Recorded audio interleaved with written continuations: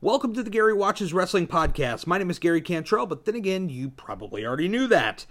WWE, we're going to lead off today with an announcement from WWE that they have released Big Cass. Quote, WWE has come to terms on the release of William Morrissey.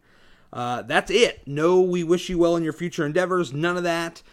If you read a lot of the, what they call the quote-unquote dirt sheets online, there are rumors from at least as far back as a few weeks ago that Big Cass pretty much went against a script and decided to beat down on Daniel Bryan when he was told that he was supposed to just give a big boot and get out of there, and that a lot of the folks on the internet believe that, or folks that believe that rumor, believe that may have contributed to the release of Big Cass. So, interesting to see where he goes from here. Is it Impact, ROH? Is it just the Indies?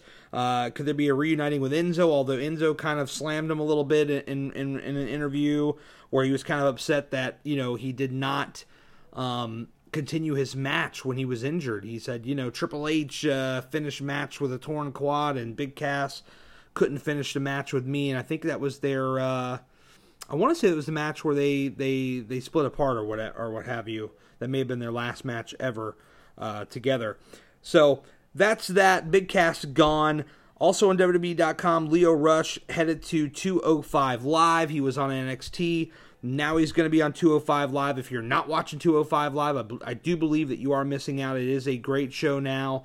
Ever since they brought in Drake Maverick as the GM, that was the kind of the time where the rumors were going around online that you know, there's kind of a shift in creative direction, and that Triple H had more influence on the show. And again, all this stuff is rumors. Take it for what you will, but there is a noticeable change in the show since that time. Lio Rush headed to 205 Live. I think this is a great acquisition for them if we're pretending like he's actually signing with 205 Live. But nonetheless, it's a great move for them to do to bring him to the show. I think he'll add, you know, to this program. So with that being said, let's talk about Monday Night Raw quickly into the ratings. We have the viewership numbers for last night. Started out strong with 3.001 million, down to 2.975 million in the second hour, and the third hour drew 2.734 million viewers. This is the average trend, folks, where it starts up here, and then as they go throughout the show, it just drops. And I'm a little bit, you know, surprised just in the sense of, well, I mean, I'm not surprised that the rating dropped, but I'm more surprised in the sense that, you know, the show was not a terrible show. I've seen far worse Monday Night Raws. Let's go ahead and get into the quick results. We can talk about some of the high points from the show. Dolph Ziggler defeated Seth Rollins to win the Intercontinental Championship. Bobby Roode defeated Kurt Hawkins. Matt Hardy and Bray Wyatt defeated Heath Slater and Rhino. Jinder Mahal defeated Chad Gable. The Riot Squad defeated Bayley and Sasha Banks. Roman Reigns and Bobby Lashley defeated The Revival. Mojo Rawley defeated No Way Jose. Baron Corbin and Kevin Owens defeated Braun Strowman and Finn Balor. That's your quick results. Now let's just talk about some of the high points from the show. Ronda Rousey is starting the show with Kurt Angle and Alexa Bliss in the opening segment. This was a great segment. I really liked Ronda Rousey here.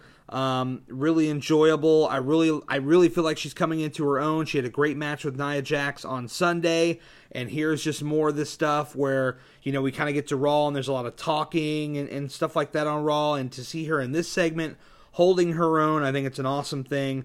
I really liked it. She was suspended in storyline for 30 days for her actions. So there you go. Seth Rollins, it was announced that he will get his rematch next week on Raw. So if you're sad about Seth Rollins losing his title, he has another chance next week. I am interested to see where they go with here. Obviously, Dolph Ziggler paired with Drew McIntyre, and they make, you know, a nice unit. It's something new for Ziggler to do. God, how long have people been talking like, God, what are they going to do with Ziggler? You know, so I'm interested to see where they go. Here they got a nice little attack on Rollins after the match, but he'll get his rematch next week. The highlight of the Bray Wyatt Matt Hardy tag match against Slater and Rhino was the B team, Bo Dallas and Curtis Axel doing the promo before the match. That was actually really the only thing I remember about it. How bad is Sasha Banks and Bayley's feud? I'm so over it already. I know I'm not the only one. This is not like some crazy imagination. I'm on an island and only I think it sucks. I think there's a lot of people that just aren't feeling it right now. And they're going with this feud again. It seems like it's kind of on again, off again here. And I wish they would get out of this damn thing. Roman Reigns and Lashley going through the Revival. Yep, I mean, that's pretty much what happened to the Revival. You know, here are two guys that were on NXT. They were an amazing, amazing tag team. I mean, I still think they're amazing. Obviously, we're just not getting to see that on the main roster. But go back and watch these guys on any NXT show that they were on or TakeOver show. Look at their feud with American Alpha, for instance. It just comes to mind. These guys were awesome. And whatever they're doing now, it just sucks. There's no way around it. It's not their fault. It's just the situation they're being put in. Throw these guys over on SmackDown. Let them feud with the Usos, the New Day. Let's see some great feuds for these guys. Most, especially the Usos, because good God, every time you put the Usos in some kind of feud where they fight with one team for 2 or 3 months, it's like the one time where I don't get annoyed that WWE puts on the same match pay-per-view after pay-per-view after pay-per-view, because the Usos are just that damn good. Match them up with the Revival. I mean, come on, let's get out of this nonsense already. That's the direction to go. I want to see those two teams lock it up. Constable Corbin, I'm over it.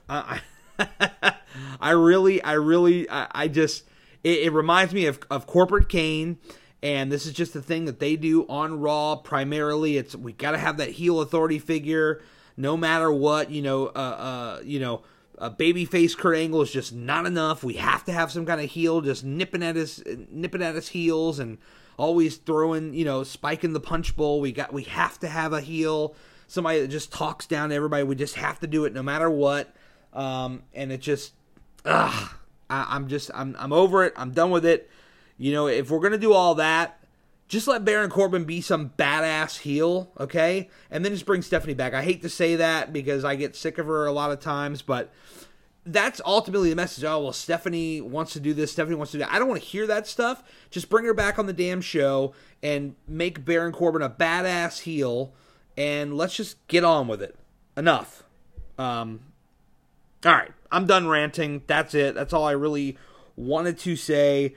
SmackDown tonight, I'm looking forward to seeing what's going on. No big cast, so we'll see. Oh yeah, Sami Zayn, excuse me, my apologies. Sami Zayn out with an injury. He lost in fairly quick fashion against Bobby Lashley. Probably could have been quicker given what we found out with the injury, but he is out and we wish him well.